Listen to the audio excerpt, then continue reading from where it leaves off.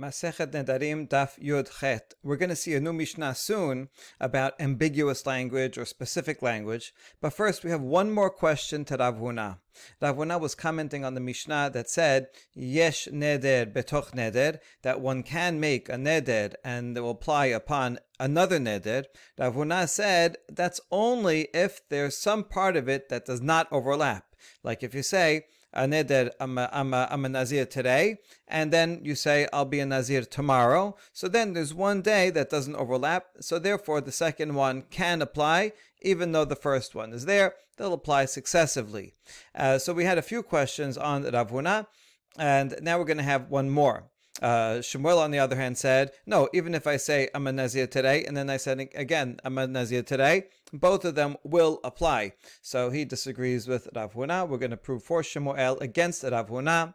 Mativ Rav Hamnuna. Nazir lehazir. Mikancha nazirut chal al ha-nazirut. Okay, this is a braita. That is a midrash halacha. Quotes pasuk in Bemidbar. Nazir lehazir. That double language shows that that nazirut can apply upon Nazirut. Someone's already a Nazir, they can still take upon themselves a second Nazirut obligation. Sheyachol. Now, why do I need a pasuk?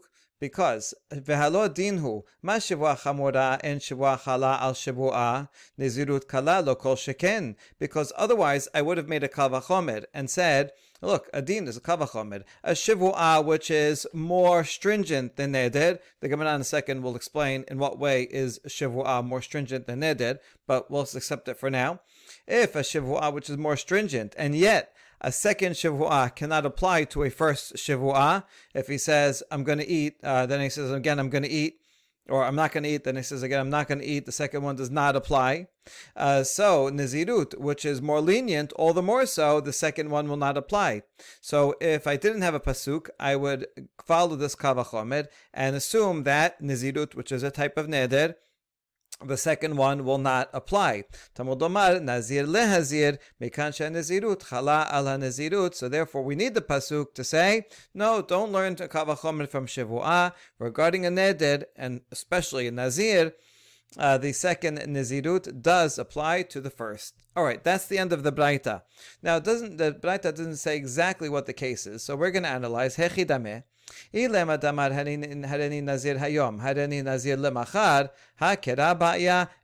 it's talking about a case that the one that Rav Huna said, where he says, I am a Nazir today, and then he says, I'm going to be a Nazir starting tomorrow, do we need a pasuk? Of course that would apply. They are not completely overlapping, so you wouldn't need a special pasuk to apply to know that. Even in a parallel case of a shivua, if they're not entirely overlapping, the second one would apply. Ela lav da'amar hadeni nazir hayom, vekatane nazirut chal al nazirut. Rather, it must be talking about a case where he says the same language, I'm a Nazir today, and that's why we need the pasuk to teach me that the second Nazirut does apply to the first. So there you go. We have a baraita that proves from a pasuk that if you say the same thing twice and this totally overlaps, then the does apply. That is a challenge to Rav Huna, who said in such a case the second one would not apply. So how's Rav Huna going to answer? We can answer for him. La hacha b'maiskinan kegon shekibel alav shete nezirot bebat achat. Could be this baraita is talking about a case where he accepts upon himself two obligations of nezirut in one statement, not two statements after another. He says, I am going to be a Nazir twice over.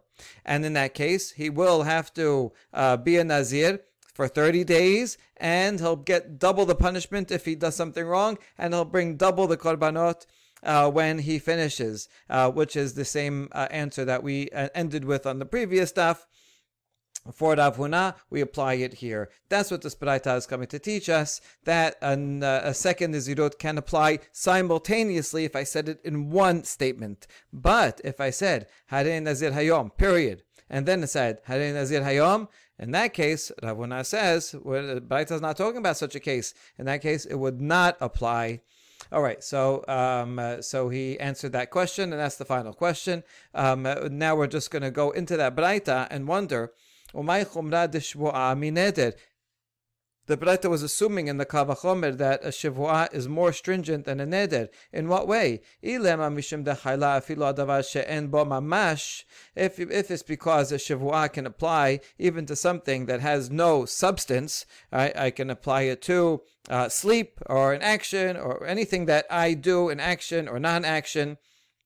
I can make a shavua, whereas a neder I cannot. A neder has to be on an object. This bread I will not eat. So in that way, it's more stringent. But on the other hand, there's a countermeasure. Neder nami chamor sheken hal al mitzvah kadeshut.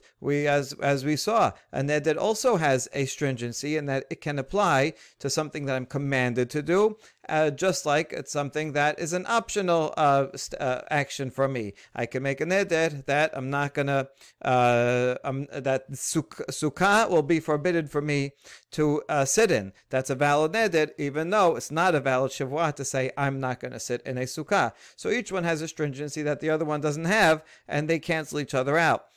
So why the Braita say that a Shavua is more stringent? Ela mishum dichti ba b'shvua lo yenakeh, because in the Ten Commandments it says regarding taking God's name in vain that lo yenakeh, God will not wipe out that person's sin, and so that's why a Shavua is more stringent. A Shavua is said using God's name or some reference to God's name.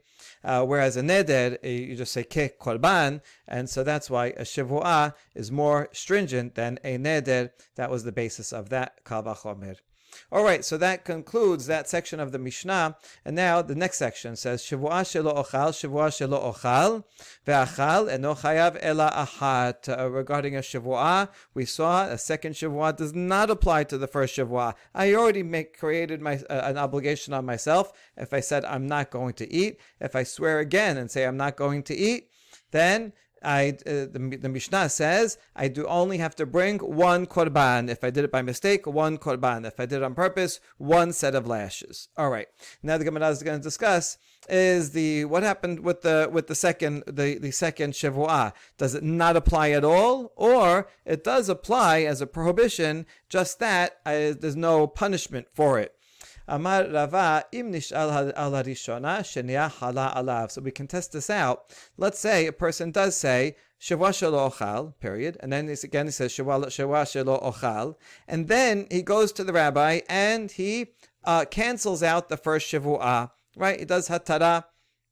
And the first one goes away. So Rava says something surprising. The second one does apply. In other words, it was there the whole time, even though the Mishnah said that there's no punishment for the second one. He would only have to bring a korban for the first shavua, but the second one is still hovering there. There is still a prohibition. Okay, that's what Rava said. Mimai, and we say, well, where does Rava know this from? He's inferring it from the language of the Mishnah. The Mishnah doesn't say that there is only one shavua. Instead, v'katani eno chayav ela achat. It only says that he is not liable to two sacrifices, but rather only one.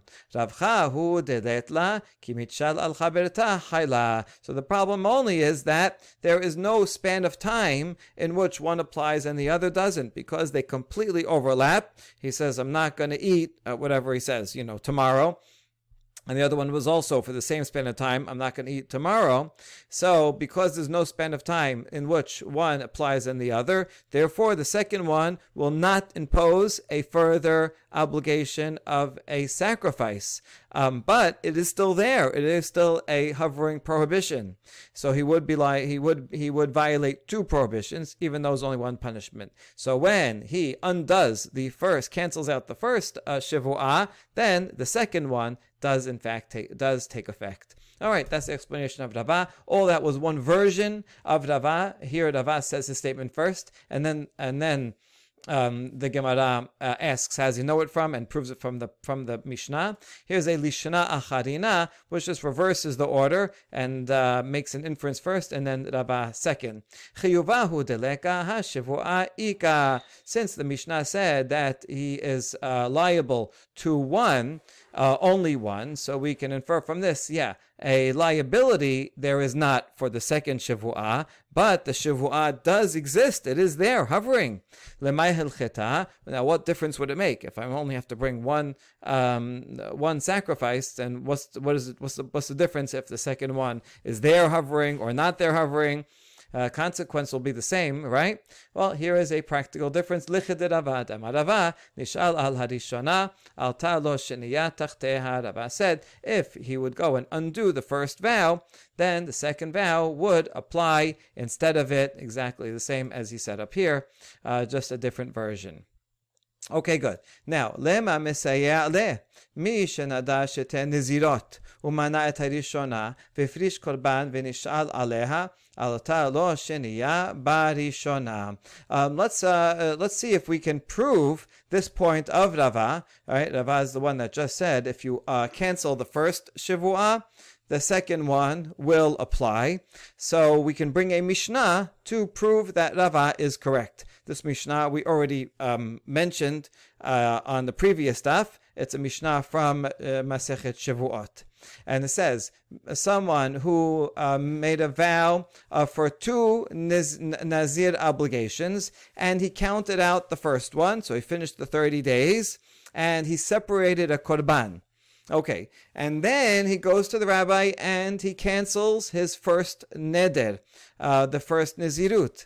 In that case, the 30 days that he observed and the animal sacrifice that he set aside will count for the second one instead of the first, right? It's not like you don't say that, well, since the first obligation, he made two obligations, two nizirot, since he had in mind that this would be for the first one, and he canceled the first one, maybe there's nothing at all, and he has to start the second one, because he was going to have to start the second one afterwards anyway. No, we don't say that.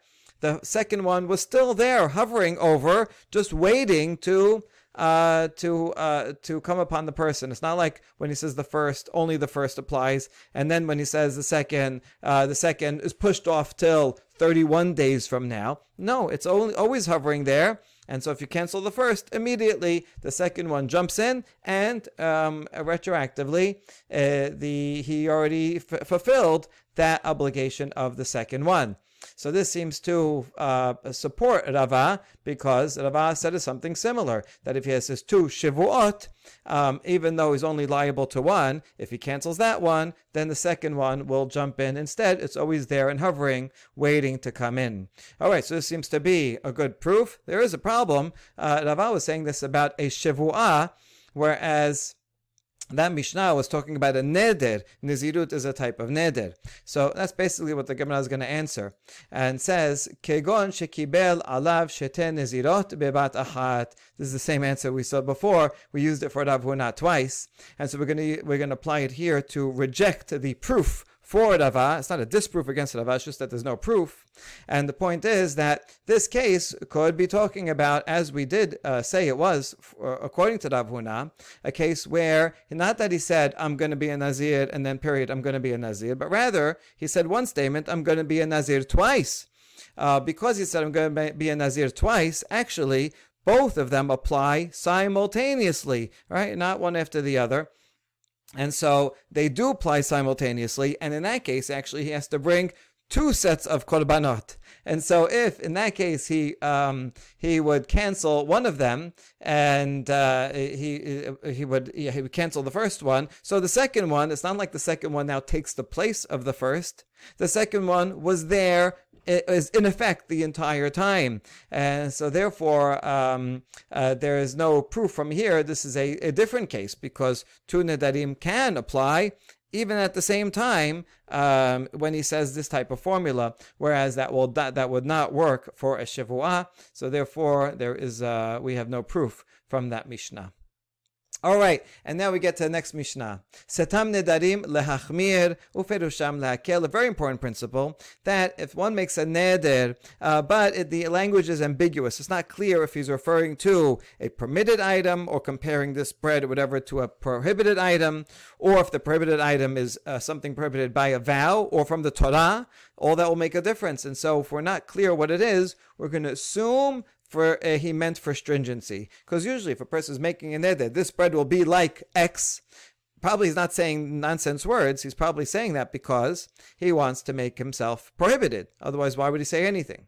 However, that's only if he doesn't specify. If he does specify, and he specifies that this bread will be like something that, like pig, something that's already prohibited in the Torah, then it won't apply, because you can only transfer something that's prohibited by a vow to a vow. Or if he makes it comparable to something that's permitted, then the vow will not apply. So we don't say, well, if you made a vow, you must want to make a prohibition.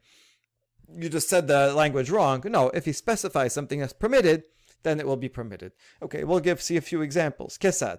Amad hare alai kebasar maliach ki yayin nesech. That's all the person said. He left it stam, open-ended. This bread will be prohibited to me like salted meat. Now, salted meat could refer to kosher, salted meat, regular chulin that I can eat, or could refer to salted meat of a korban that I'm not allowed to eat before the blood is sprinkled. So this is ambiguous language. Yayin nesech.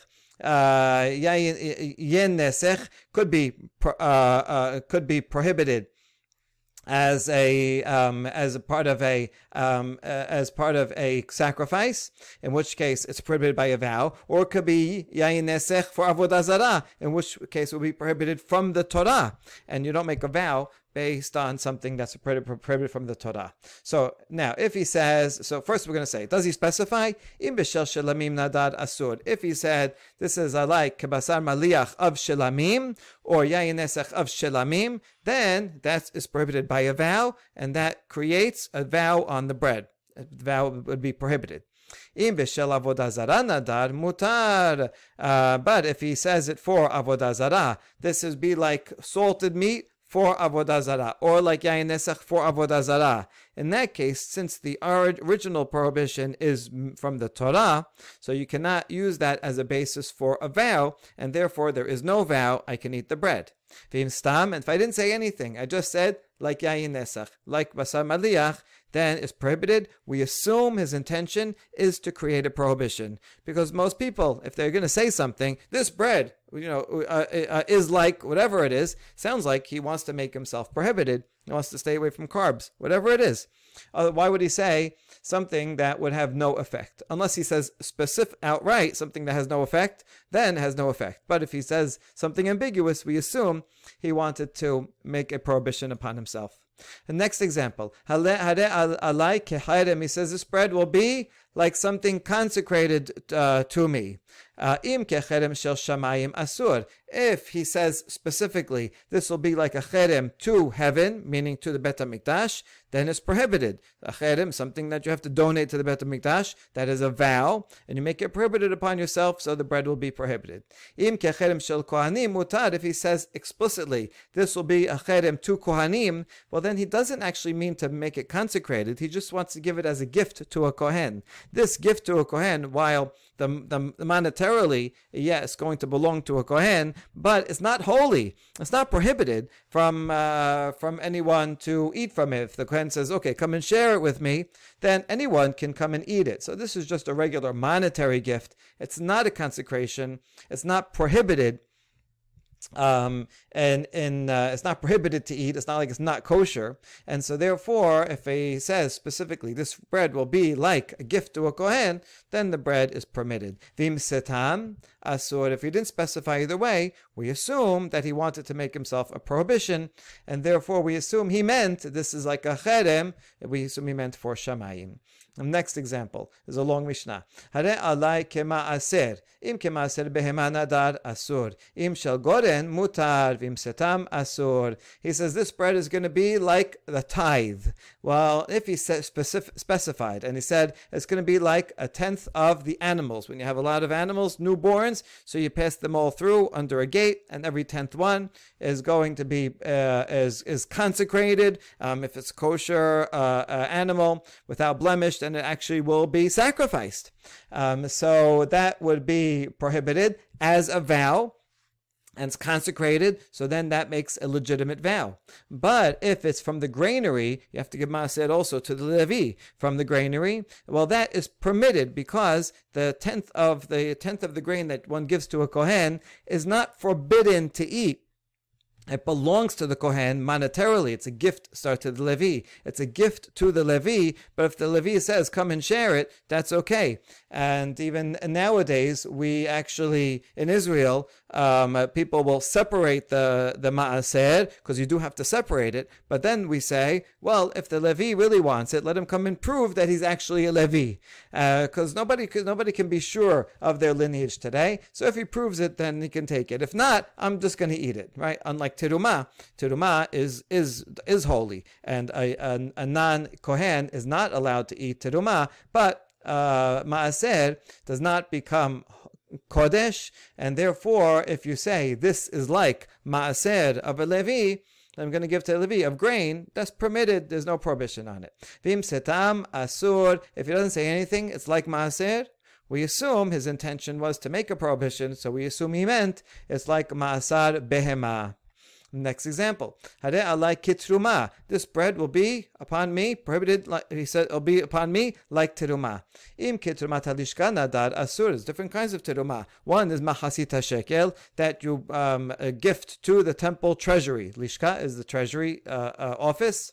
Then that's prohibited because machasita shekel is a neder, right? You're taking upon yourself this obligation that this coin will go to machasita shekel. Vim shel goren mutar, but if it's of grain that I give to a kohen, well, that would be permitted because teruma is a deoraita prohibition. Torah already says that a non-kohen cannot eat teruma. So since it's already prohibited from the Torah, it's not prohibited as a vow.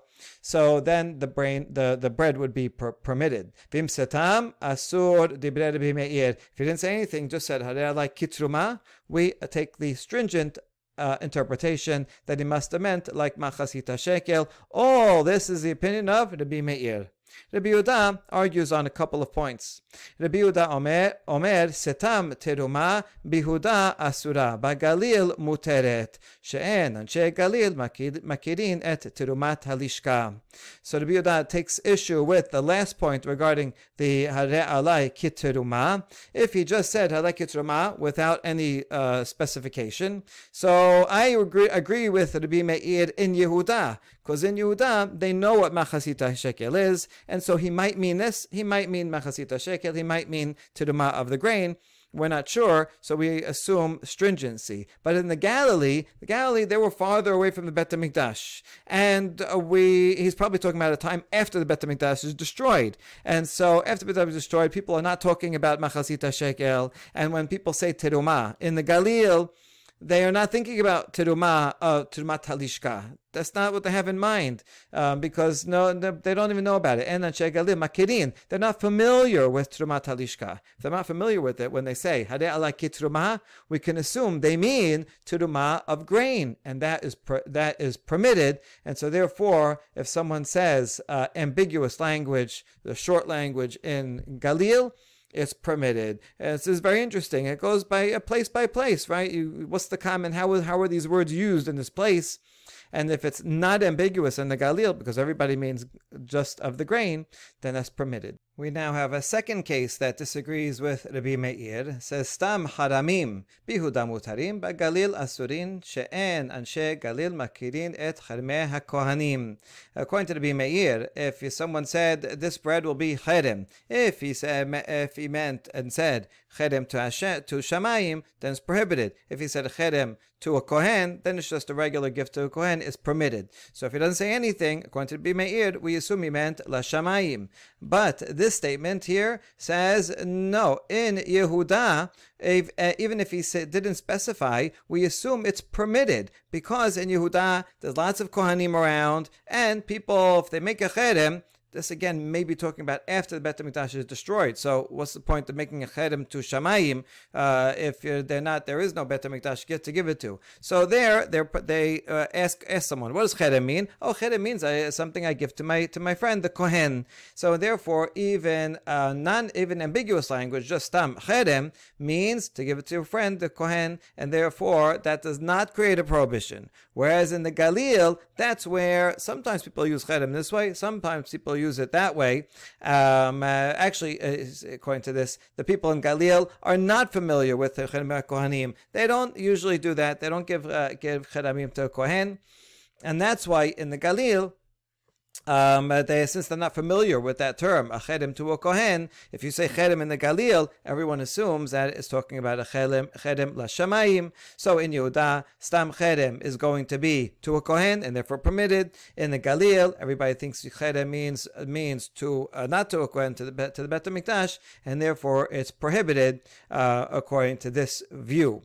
Okay, now one question here we have against the Mishnah. V'hatenan safek nizirut lakel. There's a Mishnah in Taharot that says if someone takes upon himself a nazir obligation, but in an ambiguous language, he makes some kind of condition. He says if there's this much grain in this pile, then I'm a nazir, and then the grain blows away. You can't go and figure out, was I a nazir? Was I not a nazir? Or any kind of uncertain language, we assume leniently because if a person really wants to make himself a nazir, so he has to be sure about it. And so if there's any unsurety, then he must have not meant it, and he does not want to be a nazir. So now we have a contradiction, because in this Mishnah, in the Darim, it says that if he makes himself if we're not uses ambiguous language, we assume stringently, and this is a type of neder, so he will be a nazir. But in that Mishnah, we assume that he is not a nazir. So we're going to present an answer. Amar Rabbi Zera, la kashya, ha Rabbi Eliezer, ha Rabbanan. Most manuscripts have Rabbi Elazar here, so we'll go with them. So we say this is not a problem. The Mishnah over there in Taharot is talking about is the opinion of Rabbi Elazar. Our Mishnah here is the opinion of Rabbanan, and they disagree about things that are in doubt.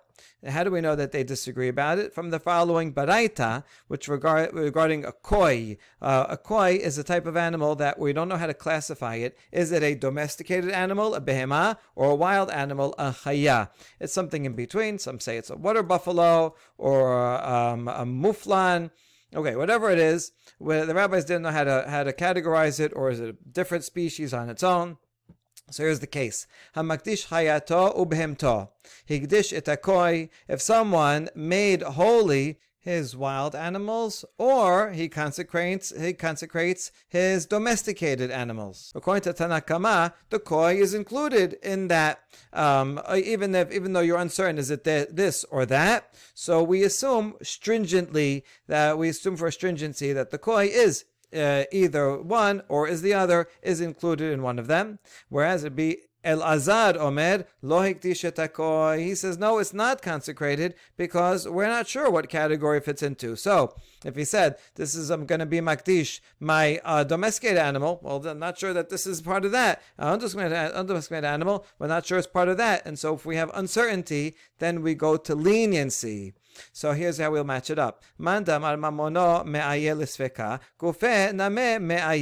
one who follows the stringency, that would be the Tanakama here, the rabbis. And since regarding money, he's consecrating this animal, so he's donating the worth of the animal to the Bet HaMikdash.